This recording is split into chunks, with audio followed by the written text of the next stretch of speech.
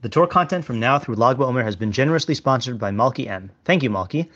June is less than a month away, which means that I'll soon be transitioning into summer writing mode, with more Substack articles and fewer recorded shiurim.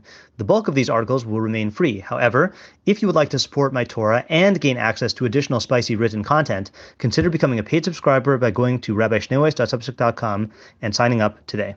Hello, I'm Rabbi Matt Schneeweiss, and this is the audio version of the one-page article I wrote and published on my Substack at rabbischneeweiss.substack.com and on my blog, kolhasredim.blogspot.com on November 11th, 2022. And the article is entitled Vayera, Don't Deviate from the Minhag, Extreme Edition. Parshas Vayera opens with Avraham Avinu's visitation by, quote, unquote, three men, as it says in Bereshis 18:2. While some take this description at face value, such as the Ralbag and Behor Shor, and others maintain that this entire episode took place in a prophetic vision, such as Rambam and Radak, the majority of commentators, including the sages of the Talmud, understand these men to be angels. See the Al HaTorah Parsha topics for all views and sources. Avraham receives his guests graciously and hastens to perform the mitzvah of Haknasas Orchim. After preparing a lavish feast, the Torah tells us that, quote, Avraham stood over them beneath the tree and they ate, end quote, from Bereshis 18:8. This poses a problem for the mainstream view. If indeed these were non-physical angels, how could they eat? Rabbi Tanchum Bar Chanilai in Bava Metzia 86b addresses this question by deriving a lesson from their conduct. Quote, a person should never deviate from the minhag. For when Moshe ascended on high to receive the Torah, he didn't eat food, and when the ministering angels descended below, they ate food. End quote. Sensing that Rabbi Tanchum sidestepped the real issue, the Gemara asks, but is it really possible to think that they ate bread? The Gemara answers, rather say that they appeared as though they ate and drank. What are we to make of this midrashic statement? One approach is to attempt to explain the mechanics of how exactly these angels appeared to eat.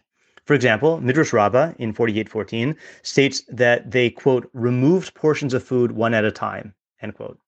The Das Zakenim maintain that they incinerated the food and that the term vayochelu ought to be translated as they consumed with fire rather than they ate.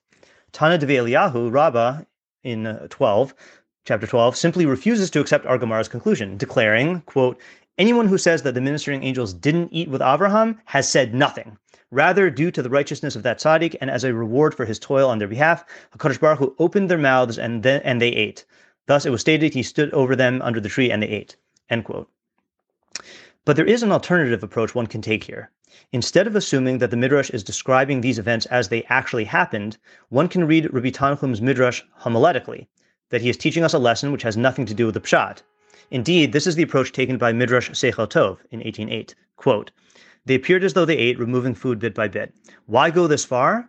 So that we can learn derech eretz, proper interpersonal conduct, to conduct oneself in the city in accordance with the customs of its citizens. Behold, Moses ascended on high and didn't eat or drink, and went 40 days and 40 nights without eating and drinking. And these angels who came to the human realm made themselves appear to eat and drink in order to beautify the character of Abraham, and so as not to withhold reward from its rightful recipients. End quote. Reading the Midrash in this manner obviates the need to engage in abstruse angelological acrobatics to work out how the angels appear to eat.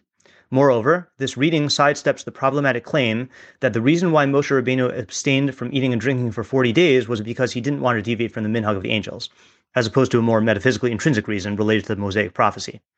Why would Rabbi Tanchum express this derech eretz lesson in such dramatic terms?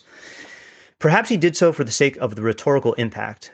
Many of us experience tremendous resistance when asked to change our own conduct to conform to the norms of others. Rabbi Tanchum framed his teaching this way to speak directly to this resistance, as if to say, even if conforming to the minhag goes against your grain, even if it goes against your very nature, you still must not deviate. Moshe was a physical being, and yet he abstained from eating and drinking to uphold the custom. The angels were non-physical beings, and yet they ate so as to not upset their host. And even if you literally can't bring yourself to accept the minhag, to adapt, and even if you literally can't bring yourself to adapt the minhag, then at least do a convincing job of pretending to conform. If you've gained from what you've learned here today, please consider contributing to my Patreon at www.patreon.com/rabbischneeweiss.